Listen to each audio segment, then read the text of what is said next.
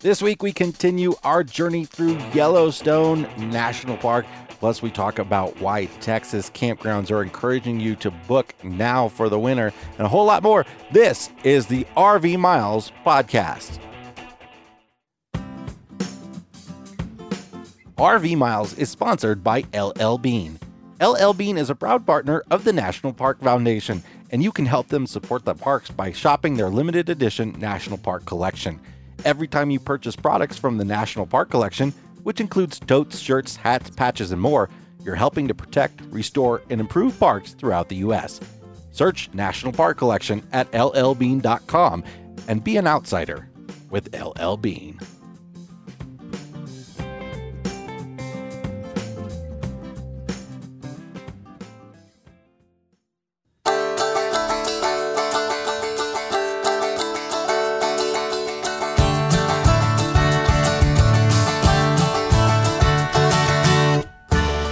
Welcome to episode 164 of the RV Miles Podcast. I'm Jason. And I'm Abby. And we are two full-time travelers who, along with our boys, Jack, Ethan, and Henry, are crisscrossing North America on one epic road trip.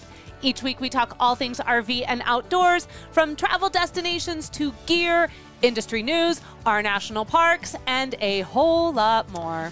We're coming to you this week from our final day, our final hours, in fact, at Custer State Park in the great state of South Dakota. Yeah. Though we're not going far. No. We're not going far. We are essentially recreating the trip we did 2 years ago, except this time Custer and South Dakota weather did us a favor, and we didn't have to exit Custer early. Yeah. We got to finish the entire trip. We had to bolt early, a day early last time because of snow. We probably could have powered through it, but it would. No, we didn't want to have to drive in snow, so that was the thing. We were trying to get ahead of it. We were not driving this bus out of here in the snow. Yeah. No way. We're actually one site over from the site we were at last time, and we've just had such a great time. We love this place so much. We did an episode on Custer State Park in the past. I'm sure we'll be recapping our experience here again, but it's one of those parks, one of those special places that, you know, it ought to be a national park, but we understand why South Dakota keeps it to themselves for sure. Yeah, because it's definitely a moneymaker. In fact, we heard the camp hosts say today that some of the campgrounds that were supposed to be closing for the season are actually reopening or extending their season because there is so much demand for camping right now. Two of them actually had closed and are reopening. It's amazing the number, because when we were here at this time 2 years ago, it was nowhere near this busy. Every site was full over the weekend here. Well, it also speaks to how nice the weather has been here. The weather has been spectacular the whole time we've been here. Today, our last day in the park, we were enjoying 73, 74 degree days. But it's a story that's happening around the country. In fact, just before recording this podcast, we got a press release from the Texas Association of Campground Owners, or TACO, as they are called.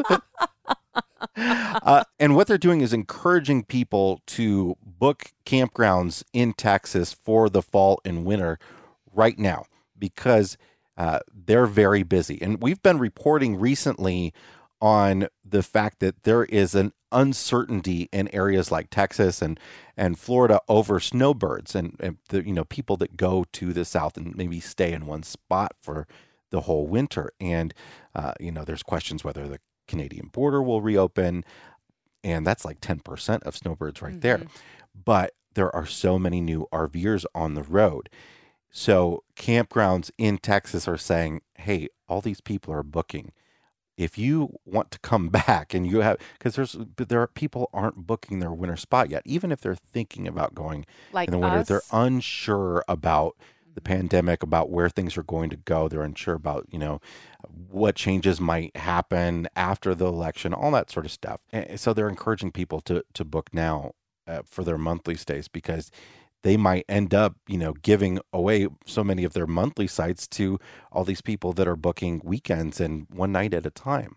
Yeah, so we have been talking about our 2021 travels. They're not set. I think a lot of us full-timers are still sort of uncertain about where to go, when we should go, how long we should be in one destination, things of that nature. But these kinds of stories really do give me pause, because I guess it's not in our DNA, but I guess we need to start planning a little bit further ahead. Well, look, we've been moving about some very popular areas over the last several weeks, and we've been fine in terms of finding campsites.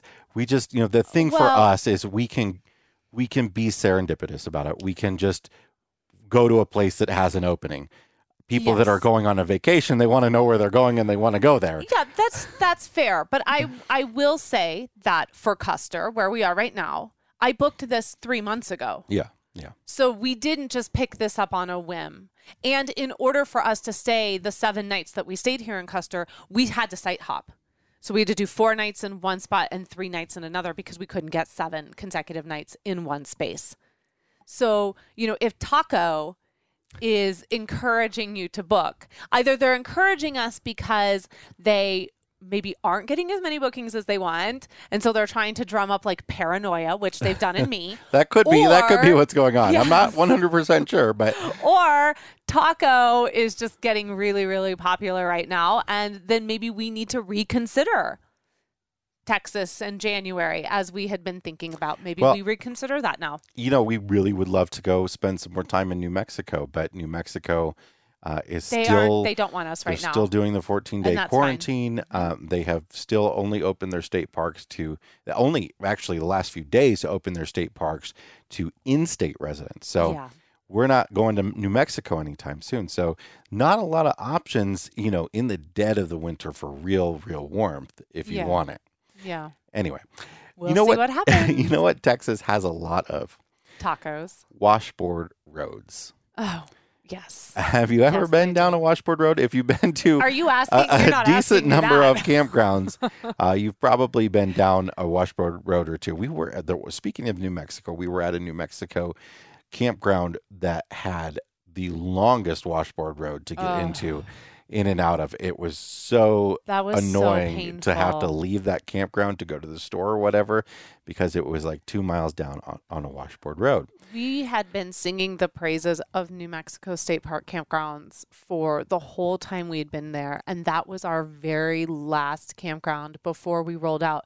And I do think they were like, we've saved the worst for last, so that you'll like us and want to come back. I'm trying even to remember the name of it. I had blocked even the name. We couldn't get cell service. It was the one I can't remember the name of it, but it was the one in Farmington on the lake there. Elephant Butte? No, that's south. Oh, okay. That's, I think, Las Cruces, but this was up near Farmington and Aztec, and I can't remember the name of it. All I remember is what it took to get out of that campground and down that road to get to the main road. And we had the minivan at the time. And so I have to drive off onto the shoulder. Then I come back to the middle. There was a pattern you had to follow. Otherwise, it was washboards and giant potholes. We as a matter of we fact, are not going back to that campground. We saw a fifth wheel that did not make the turn out of that washboard road and was stuck on the side of the road because its wheels had gone off the road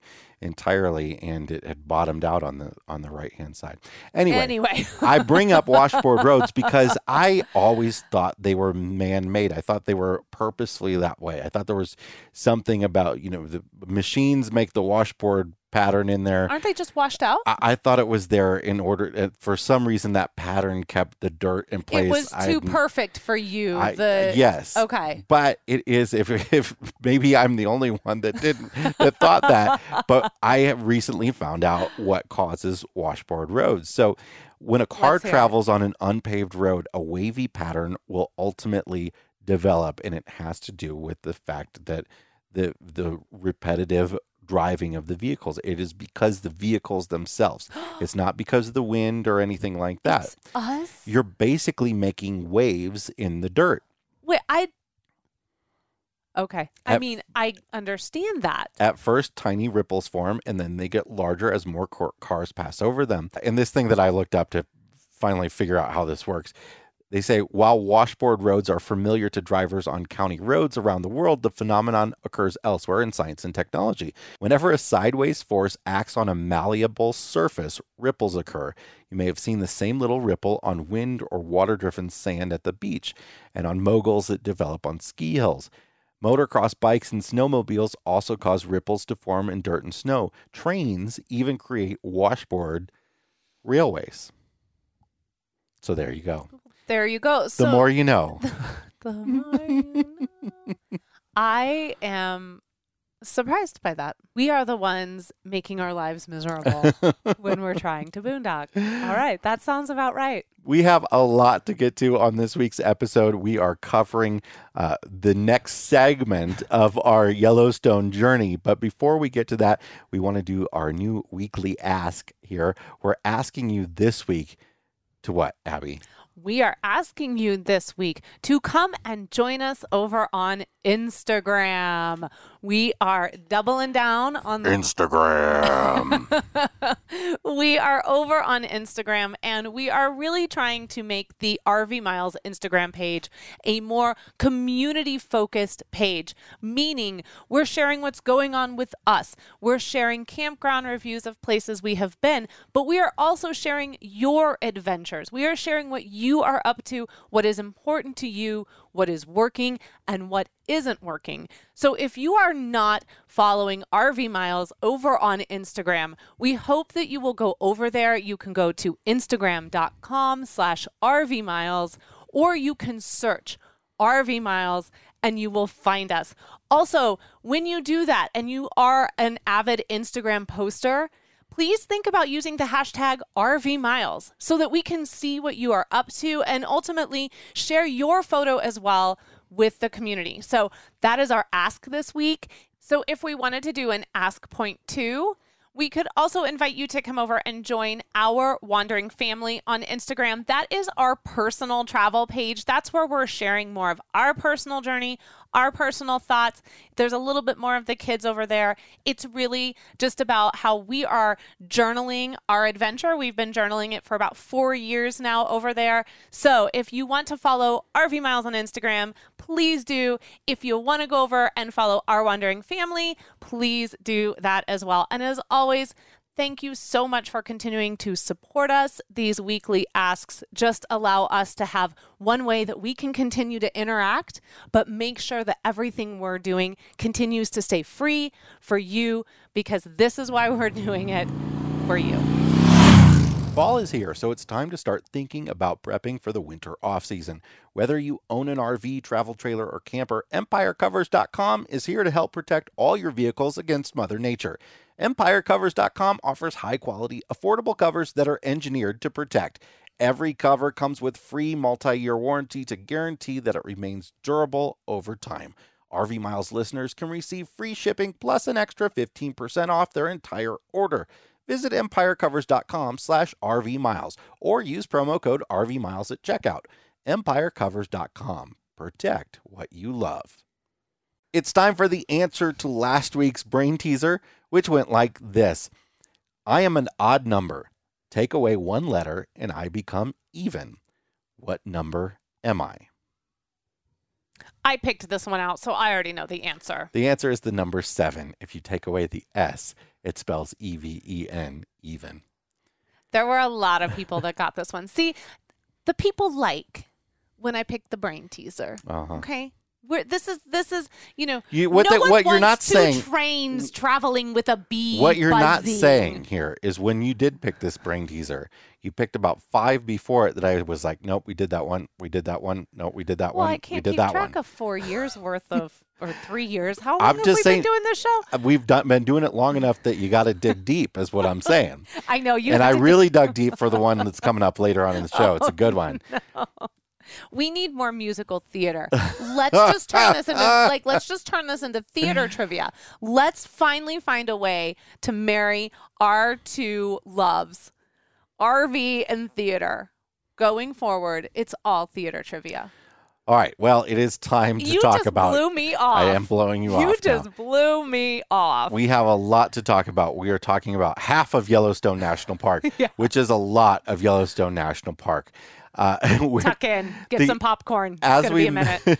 If you haven't listened to last week's episode yet, we sort of gave an overview of the park and talked about West Yellowstone, which is sort of the gateway town on the west side of the park. And we also talked about the fact that the main access to most of Yellowstone National Park is a giant figure 8 shaped road called the Grand Loop Road. And this week we're going to talk about the southern circle of the figure 8. Okay, so we're going to go sort of, and we'll kind of might not be quite in order, but we're going to go sort of counterclockwise from West Yellowstone, from Madison, really around the southern half of Yellowstone National Park. So, okay, you definitely put this outline together, because I would have just been like, oh, remember this? Oh, remember that?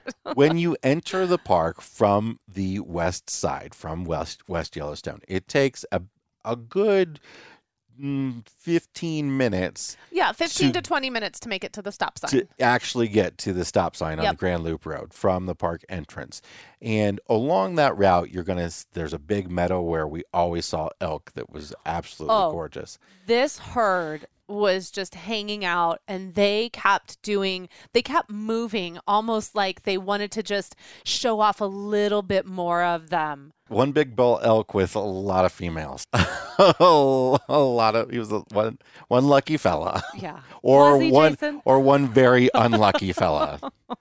Depending on if they're married or not. Did you want to go?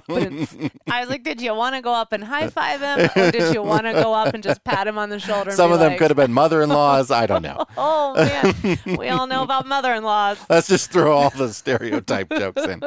Anyway, you get to the Grand Loop Road. That is the Madison area and the Madison campground right there. Great place to stay to visit most of the park, on at least the western half of the park.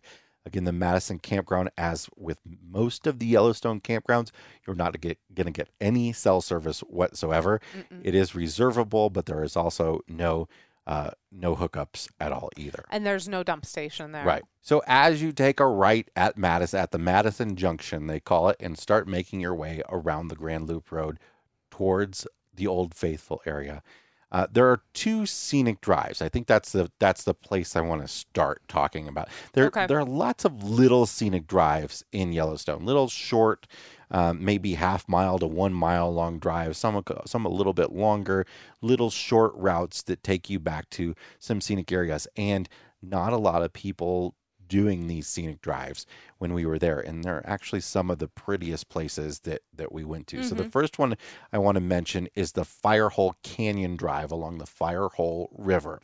The Firehole River runs along this side of the park, and you can get off of the Grand Loop Road and get onto this drive and go to basically a swimming hole that wasn't open when we were there. There are a couple swimming holes in Yellowstone that are warm because of the warm geyser water that weren't open. There's no swimming areas were open when we were in the park. And that's because of COVID. There's nothing special about that. It's just that they are keeping all the swimming areas closed this year. But you do, along this route, get to see a really, really beautiful waterfall. Pretty spectacular waterfall. It is, I will say, if you have little ones, that this is one of those areas where you're really going to want to be mindful of your little ones, because basically it's just a fence butted up against the road that everyone is driving past. Yeah. So there's not a whole lot of viewing area. There's not a whole lot of like stop and spend a long time. This is, you're driving on the road. There's a horseshoe pull off. You pull in there. People park like fools. You get out. You look at this waterfall. And then you really do kind of have to be very mindful about crossing the road again, because it's right at a bend.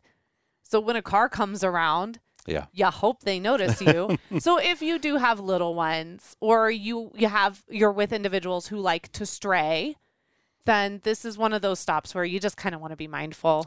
Across the Grand Loop Road, on the other side of it, there is the Firehole Lake Drive. I like this one the best of the two. If you can only do one, I would say do this one. Yeah, it was nice to have our first waterfall view be the waterfall on the Firehole Canyon Drive. That was a huge, gorgeous waterfall. But then the Firehole Lake Drive, lots of geysers, not a lot of people going that way. And well, let's say when we say not a lot of people, I feel like let's just go ahead and stick this out here for the rest of this conversation so we don't have to go back. We went into the parks late in the day. We did not show up into the parks until after sometimes 3 or 4 o'clock in the afternoon. So when we say there weren't a lot of people, most of the time, like this particular drive, we were actually doing this in the blue hour. Yeah, this was after sunset. Yeah, so the sun had already set. We still had plenty of light, though, but there was no one there. There was maybe one other car that had clearly stopped at a geyser that was scheduled to go off like plus or minus, I think, 45 minutes. They had a bottle of wine going, and they were waiting for that. They were geyser gazing. They were waiting for that geyser. So I think it's very important just to get that out here now. We did not go into the parks in the morning. We avoided the parks at like lunchtime. So there weren't a lot of people there is because for whatever reason, everyone runs out of the park at 5 o'clock in the afternoon. It's like they've gotten off work and they're going home. Oh, it's 5 o'clock. I got to go. So this is the beginning of several geyser basins that continue along this route. And depending on the amount of time that you have in the park, you're going to want to see more or less of them. We, of course, wanted to see as many as possible. We had lots of days in the park, so we went to every single one of them. Sort of. On this part.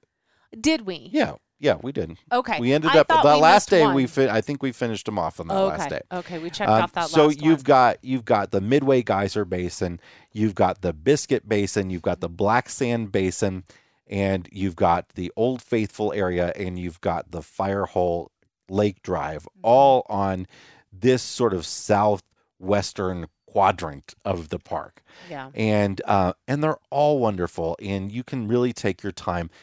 Several of the more popular ones are just full of vehicles all the time. So I have to say, one of the things we did too, because we knew we had an extended time in the park and we recognize that this is not a luxury everybody has, is often if we were coming up onto a basin we were interested in and that parking lot was just full as can be, we went past it and we were like, look, we'll try and hit this either on the way out or some other time because it's not enjoyable when it's packed. It's not enjoyable. And so I can see why so many people have had these really intense experiences in Yellowstone during really, really busy times. Because after Labor Day, those few days we went in after Labor Day, that park was so busy. And we just didn't want to go and park with 500 of our closest friends to go look at Grand Prismatic again. Well, let's talk about Grand Prismatic Spring. To start here. Okay, sure. Grand Prismatic Spring is at the Midway Geyser Basin. Yeah. And it is one of the wonders of the world. It is one of the most gorgeous famous spots in Yellowstone. It's sort of looks like a small pond that is rainbow colored in concentric rings as they sort of move out from the middle. And what happens is there's the different temperatures of the water harbor different colored bacteria. So if you get off the road at Midway Geyser Basin, you can take a walk on a boardwalk, a pretty easy walk around half of Grand Prismatic Spring. It's beautiful, and it's especially when it's cold. There's steam everywhere, and getting up close, everything looks like a photograph. Can I tell you something? It was not my favorite. Not my favorite either. But here's why: you don't get the photographic view of it. Yeah, you're not going to get that iconic view when you're down there you're too at close. The level. Yeah, you're too close. Now, there is a hike you can take that will get you that iconic view. And I actually think that I would recommend that before the actual walking of the boardwalk around it. Because it's also going to continue on to a hike that we did that we absolutely loved. That was a hike to Fairy Falls. And this is sort of one of the times that we really got away from people, off the road, off the main touring routes, and took a real hike. And do you remember how long that hike was? I think from start to finish, it was somewhere around 2.5 miles. It was out and back. miles. Yeah. And you go a long way through a forest. So not seeing a whole lot of sights. This is one of those hikes that you end at something really amazing. Yeah, it's right? one of those hikes too that you need to make sure you're bear aware on, because bears have been spotted. It's one of the very popular areas for bear. Yeah, so make sure you bring bear spray with you and that you're being bear aware and that you're doing, you're being loud. And we had no issue with that because we had 4 kids and 4 adults on this hike, so we were fine. But I have to say what I really loved about this, and again, we didn't do it until late in the day. We decided to get on this trail to beat the crowds, or to let the crowds go ahead of us actually, and then get on around the dinner hour. And not only did we get such a beautiful hike, but we also got beautiful light. Like, it was just spectacular. And what I ended up doing was I packed some sandwiches, I packed some snacks, things that are really easy to just fit into the backpack. And then when we got to the falls, we ate a little bit and we sat there and we chilled out, and it was the perfect place to do that. It's a gorgeous hike, takes you through some areas that have been burned. There's a really, really varied landscape that you get to go through. And then you get there and you get to the falls. And of course, we've had some kind of cruddy waterfall experiences prior to this one, and this just redeemed waterfall hikes. Yeah. And really, this is one. A lot of the Yellowstone waterfalls you're looking at them from above and they're dropping down into a canyon. And this is one that you're looking at from below and you're at the base of it. Mm-hmm. So you can go into the water and, stand under it and all that sort of stuff if you're set up for that. You can feel the spray coming off. And, I have a few pictures from this trip that we did. So I'm going to put them up over on the RV Miles Instagram once we get this out. And I'll do just like a little slide. You can see it was fun because the kids had to cross over like the creek to get to the other side, to actually get over to where the waterfall was. So some of the kids were scooting across this long log that was across the creek. Some of them were finding stepping stones. So it was very adventurous, but in a really safe way as well.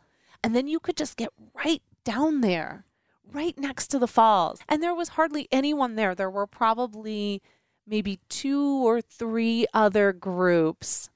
And it's so big that everyone could have their own special little space and keep nice social distancing, but also just, have that really quiet experience. Yeah.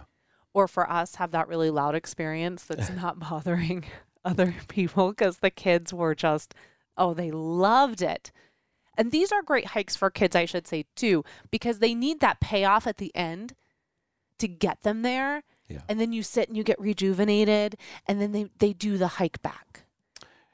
Along the rest of this route around the southern loop, there are lots of geyser basins, as I mentioned before. So we can't talk about all of them at all. There's we'd so be much here for hours. I do want to mention right in this area there's the Biscuit Basin, and then there's the Black Sand Basin. And one thing that somebody showed us that was really neat that that you're not going to really find in a guidebook. So I think this is something we could share, a little insider information. Yes. At Black Sand Basin, so there's a geyser basin on the west side of the road at Black Sand Basin. But if you cross to the east side of the road, there's a little trail that takes you to something called Black Sand Pool. And if you go to Black Sand Pool and you sit down on the ground, if you're looking at it, you want to sit around sit around by where the fence is. You want to sit around 7:00 if you're looking at like the hands of the clock as you arrive at it. Yeah. I think probably more like 9. More like 9:00. 9:00. I'm sorry. Yes, 9 o'clock. 10 o'clock even. If you go and sit on the ground right outside the fence that goes around this Black Sand Pool, it's actually a little geyser. It's a little geyser. It kind of erupts very small, very often, like every 10 minutes or so. And if you sit on the ground, you hear a big thump. Well, what you sit, and you feel it. Yeah, it is. This will be with me forever, because it was just one of those amazing experiences that I put up there really high, like an experience I had when we went to Gila. Like, I will always remember this. So we had the kids. And you sit down on the ground and you put your hands on the ground and you have to sit really, really quiet. So it's really, it's another really great thing for the kids too, because you're like, we're going to sit really, really quiet. And you sit, and then you feel the heartbeat of the earth. You feel the earth's heartbeat. It literally goes like, I wish I could make the sound like I'm hitting the mic, like trying to get. To me, it feels like there's a little man underground that is turning on the nozzle. There's like he's got a big switch that's clunking that lets the water out. And you don't know when it's coming. Because it happens before the eruption. Right. So it's the feeling of the heart beating before it just kind of erupts, and then the geyser bubbles and it comes up, and it's not a big, Old Faithful type eruption. It's just this really gentle and really beautiful sort of experience and eruption, and you're sitting there, and it's just the coolest thing. It's cool for the kids because it really kind of like allows them to connect themselves with this spectacular land. And then as an adult, I mean, I'd never felt the earth move like that before. Yeah. I mean, I felt the earth move under my feet.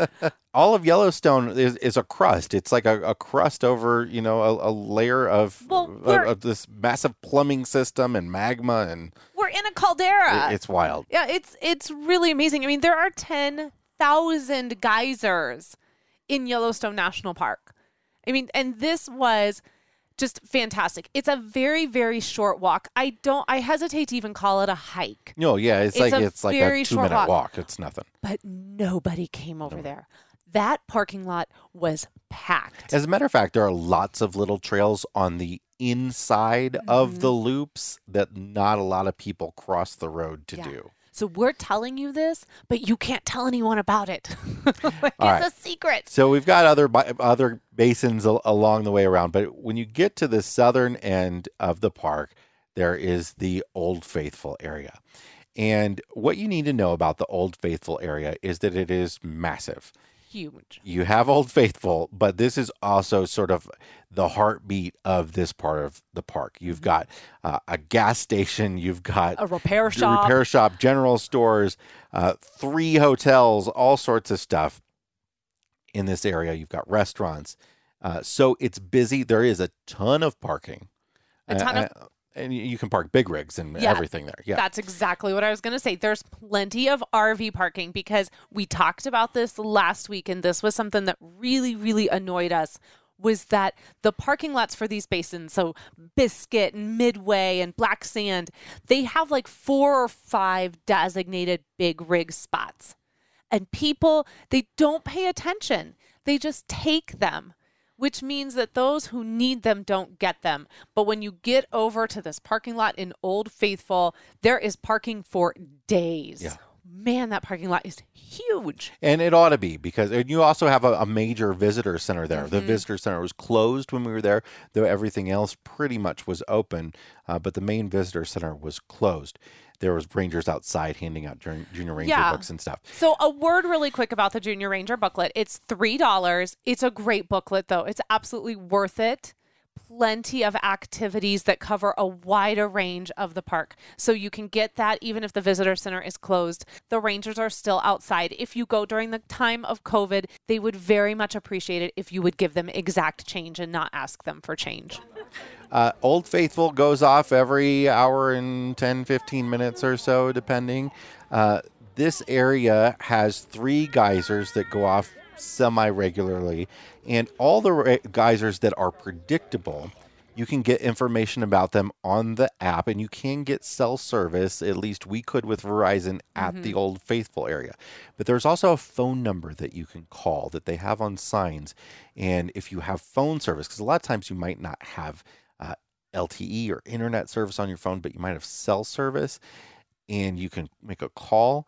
So you can call this number where they have done pre-recorded messages that tell you the upcoming geyser eruption times. And you have to go to the Old Faithful area. Watch Old Faithful erupt. It's iconic. My one tip for Old Faithful, though, is see which way the wind is blowing and don't be downwind of it. Because if you're downwind of it, you'll miss most of the water within steam. It's just, you'll get tons of steam. But you have to walk around the Old Faithful area. They call this the Upper Geyser Basin. And you don't just go see Old Faithful erupt, because here you have Grand Geyser and Castle Geyser and tons of little small geysers all around a boardwalk, and they're stunning. And Castle Geyser goes off forever. Grand Geyser spurts massively, and they're less predictable, which isn't as exciting or isn't as easy, I guess, as Old Faithful. Old Faithful is easy entry. You go to the parking lot, you walk in, you can walk around the area for a while. At some point while you're down there, Old Faithful's going to go off, and you and 500 of your closest friends will get to watch it from benches. Ooh, and then everyone's going to clap afterwards, and someone's going to say, "Well done, Old Faithful." Yeah, lots of dumb dad jokes before it starts, like, "Oh, there, it's done," when there's a little spurt of water. Oh, that's it. All right. Now, I have to say, this is another tip, another suggestion, that Old Faithful is great. It's very interesting to watch. It is not my favorite part of this particular area. That Upper Geyser Basin walk is spectacular. If you can bring yourself to not watch Old Faithful, or you've already seen it, start your walk while everyone is waiting for Old Faithful to go off. Even though not a ton of people do this walk, the ones that do start it right after Old Faithful ends. So you can get on this walk, you can get on this boardwalk, this trail, and you can virtually have it to yourself, because everybody else is waiting for Old Faithful to go off. Now, here's another insider tip that we got, because we had some friends who were hanging out with geyser gazers and we're getting all these tips. When you get over to Grand, you're going to sit down, and they have these beautiful seats you can sit in and you can watch Grand.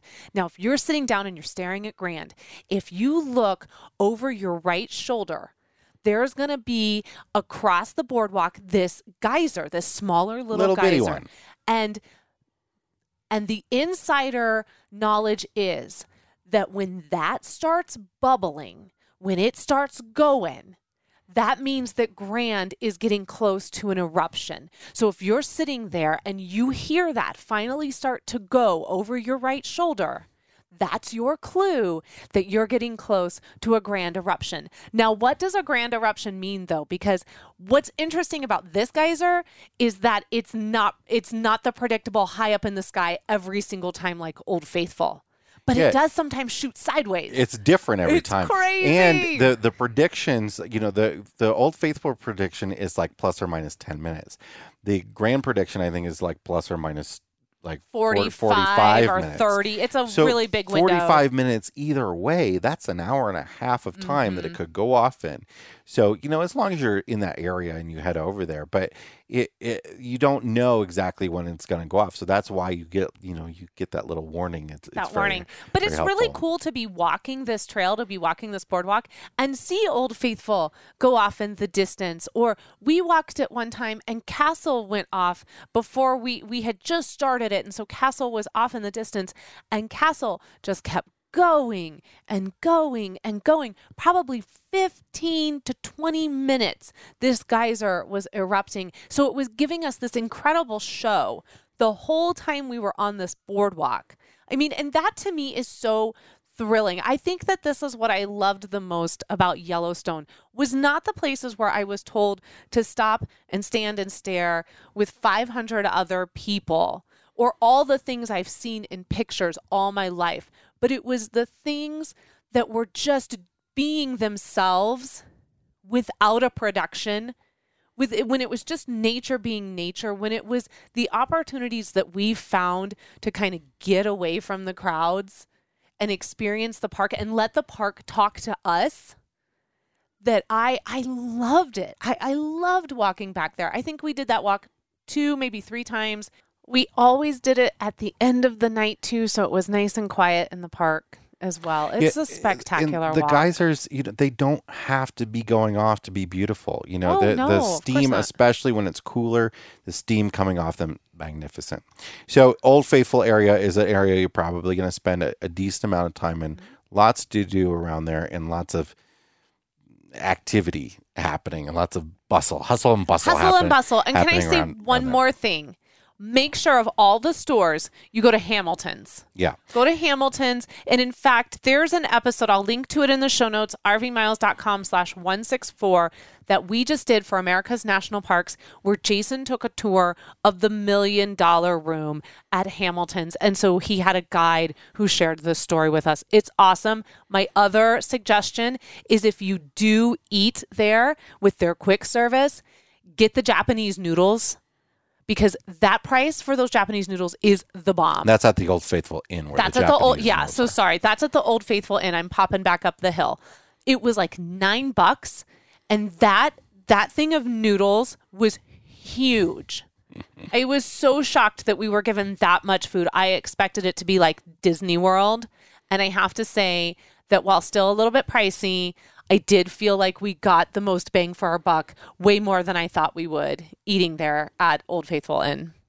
Making our way further around counterclockwise around the lower loop of the Grand Loop Road, we finally, towards the end of our trip, got to make it over to the West Thumb area. And the reason we couldn't make it over there before this is part of the road was closed because there was a fire in the park. And there are often lots of different reasons that some portions of road can be closed in the park. As a matter of fact, a big portion in the northern part of the Grand Loop Road is closed long-term right now. But Yellowstone does a really good job of keeping road conditions up to date on their website. And they've got a very clear map that shows you what's closed and what's open, what's available.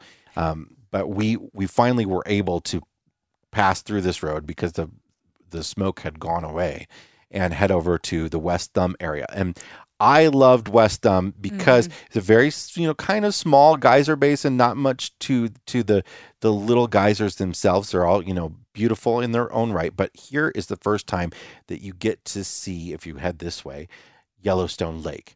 And Yellowstone Lake is huge. And gorgeous. It's gorgeous. It's huge. Just beautiful. And there's wildlife in it and around it. There's elk sitting on the shoreline. And there are little thermal features, geysers and the like, that are sort of in the water, coming up like little mini volcanoes on the shoreline on the edge of the water. It's really, really cool. And we didn't get to spend a whole lot of time on the Yellowstone Lake portion or even on this half of the park, on this fourth of the park. Yeah. But we did get to go to West Thumb, which is highly worth it, but then continue. We then finished driving all the way around the lower loop. So the next many miles sort of traverse along the shoreline of Yellowstone Lake, and lots of stops for wildlife. And we had a great dinner in a picnic area, sort of along one of the rivers. Yeah, that picnic area was the Nez Perce picnic area. And I absolutely recommend it because each little spot was sort of like its own tucked away picnic area. So even though we had neighbors over in their area, we still felt like almost like we were in our own campsite. And we just had this beautiful little spot all to ourselves with a gorgeous river or creek like right behind us. We felt that way about a lot of the picnic areas. Yeah. We had lots of picnics in the park. There are lots of picnic areas, and they're all beautiful in their own right. A lot of them are on big open meadows where there's wildlife, and so they're not just sort of a stop to eat. Sometimes they're places to really visit. Yeah, and some of them run along the river, so you get that experience with the river. And we sometimes felt our most at peace in the parks when we were in the picnic areas. Again, we opted to eat a little bit later, so we would get somewhere about 6 o'clock, 6:30, and there would be no one there. Yeah, and this is all near the Fishing Bridge area of the park, which is where the major full hookup campground is, which, of course, as we talked about last week, is not open right now and won't be open again until next fall is what they're predicting. Rough. But this, it's like 300 some sites, so that's a lot of the full hookup camping that is available in the whole Yellowstone area is missing while that's been closed and under refurbishment. So the last thing that we did on this lower loop, and this was on our very last day, our very last evening in the park, beautiful evening after having that wonderful picnic dinner, we went to the Mud Volcano. area. And this was another one of my favorite places. And the mud is stinky. Well, what happens? Very sulfury. A lot of the thermal features in the park actually are acidic and eat the dirt and turn this sort of dirt, mix it with the water, and it kind of turns into mud, and then it bubbles and burps and all kinds of gross, fun stuff. It stinks and that. So the mud volcano area, you get a lot of that. Yeah, the kids loved it, especially Henry. He really loved mud pots. And this particular area, this was one of the very first times we saw this in the park during the time of COVID, is they were directing the way traffic should go here at this mud volcano. And so when you follow that traffic pattern, you're going to come to a fork in the road and you're going to have the option to go left or the option to go right. Right is the shorter route. It doesn't go far from the parking lot. So guess which way everyone was going? Everyone was going right. We opted to go left. We climbed up in elevation a little bit, and then we just had this big open boardwalk that went back into some different geysers and a few more mud pots, and very few people were on that trail, and we absolutely loved it. So if you find yourself there, go left, and then if you have time, go right, but go left first. So that's the lower half of Yellowstone National Park. I'm exhausted. So that's half. That's half. And then we didn't even do half of the stuff on that half. I want to go back. Next week, we're going to talk about the northern half. We're going to talk about the Grand Canyon of the Yellowstone. We're going to talk about Norris Geyser, the Norris Geyser Basin, the Mammoth area, pizza, all kinds of great stuff on the northern half of the park, even though half of the northern park is inaccessible right now due to road closures. But what an absolutely spectacular place. Let's go back now. Just talking about it just fills my heart with so many feels, and I am ready. I'm ready to go back. I don't like winter, and I might consider winter if I get to be in Yellowstone. All right, let's take a break, and when we come back, we're going to have our Fresh Tank, Black Tank segment and the new brain teaser. Be right back. When it comes to RV travel, weather safety is a top priority, which is why the Highway Weather app provides weather forecasts for road trips along every point of your route, adjusted to your time of travel. You can compare forecasts, get recommendations for the best time to head out, get severe weather alerts, add rest stops to long trips, and more. Did I mention all of that's included free in the app? For subscribers, there's a hands-free background feature to automatically alert you to upcoming bad weather. Download the app today by visiting highwayweather.io or look for it in your iOS or Android app store.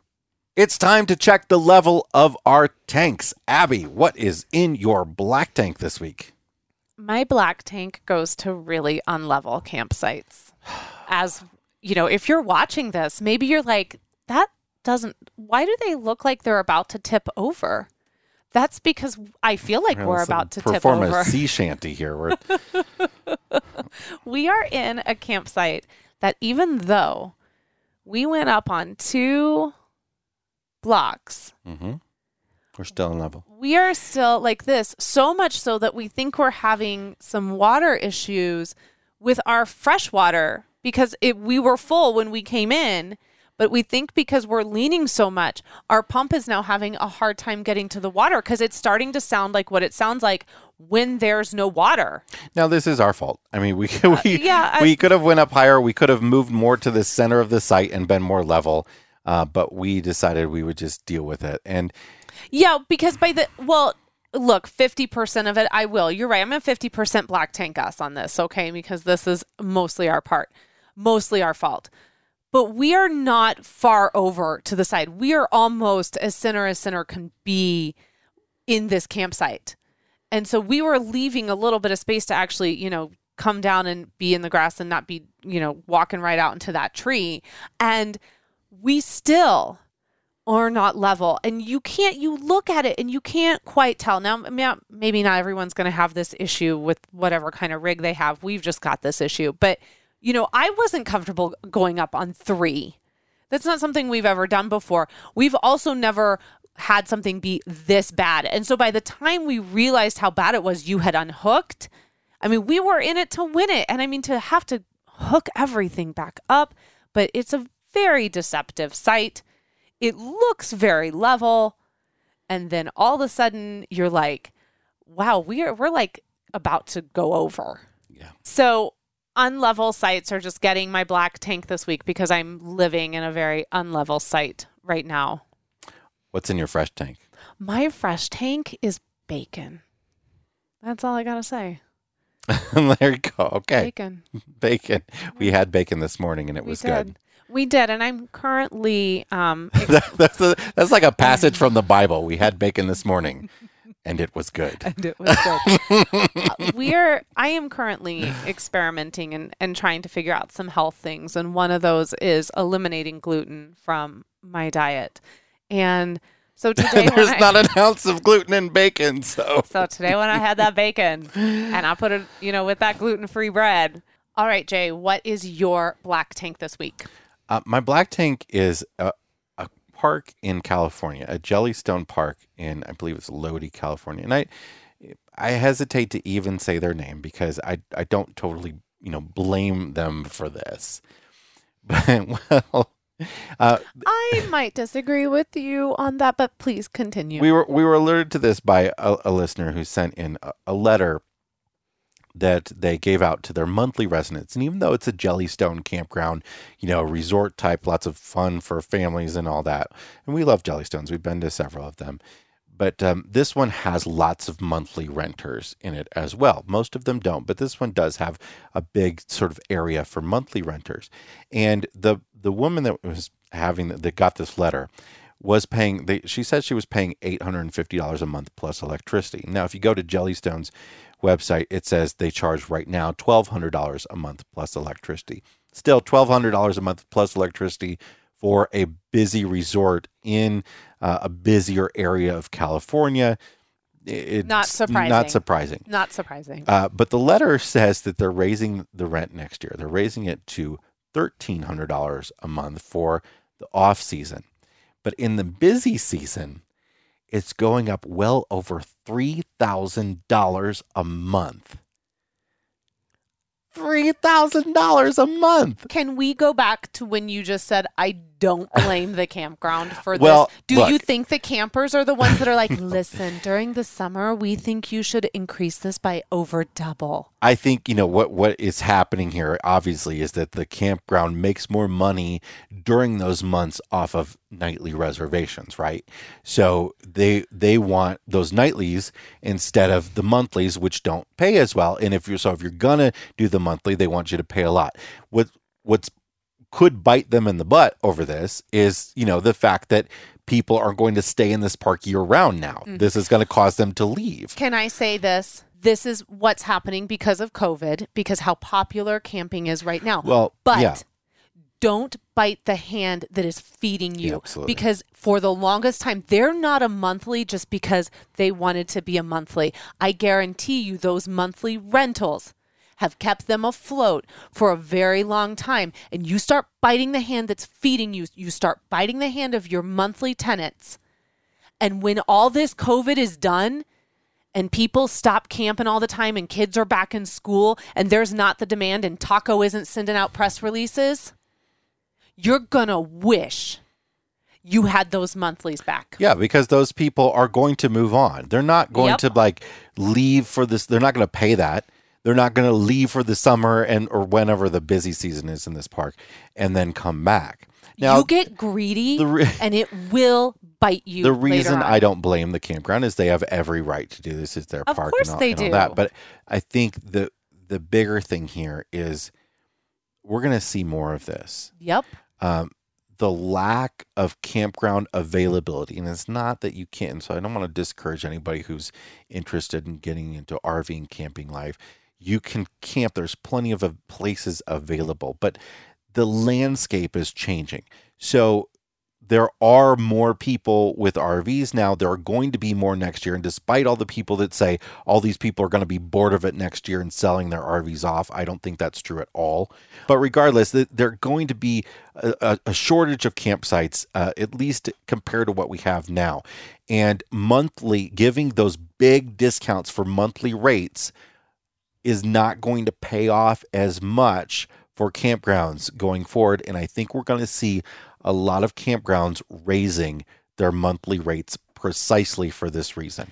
There is going to be a supply and demand, but you have to be really, really careful about how big you inflate your balloon. Don't triple it, okay? Right, yeah, because it is going to pop. And I'm going to continue to go back to this point that at some time in the next year or so, kids are going back to school. You are not going to get the influx during the shoulder seasons that you're seeing right now. So if you get greedy as a campground and you think, I'm going to make bank, well, you better put some of that bank into savings because it's not going to be, this is not a long-term solution for this country. Now, the flip side is, like, it's got me thinking about, I want to invest in a campground. I know. You talking to me about that today, about buying a campground. I saw what we saw. I found one in the hill country of Texas, which is a beautiful area. Gorgeous. Really good deal for a really nice campground.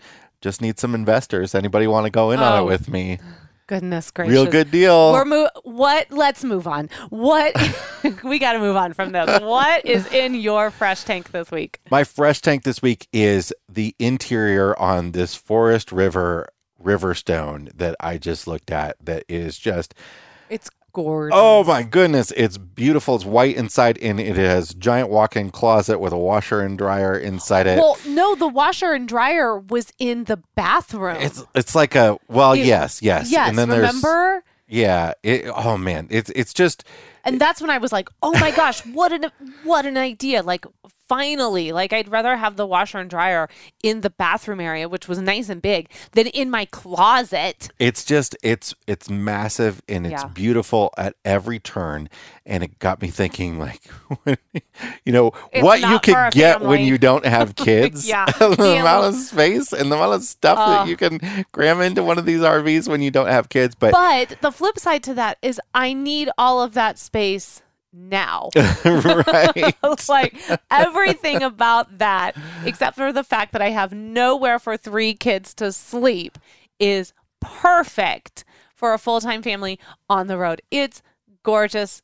We'll link to it in the show notes. Yeah, if you want to take a look at actually they shared it on TikTok. Forest River is really big. They are doing a lot on TikTok. This video on TikTok of this Riverstone has 4,100 views. Yeah, it'll be no, that's just 4,100. I'm sorry, likes. It has 4,100 likes. It's been shared 442 times. Jason keeps being like, we got to get in this TikTok game. And he's got all these ideas he wants to TikTok. Jason wants to TikTok.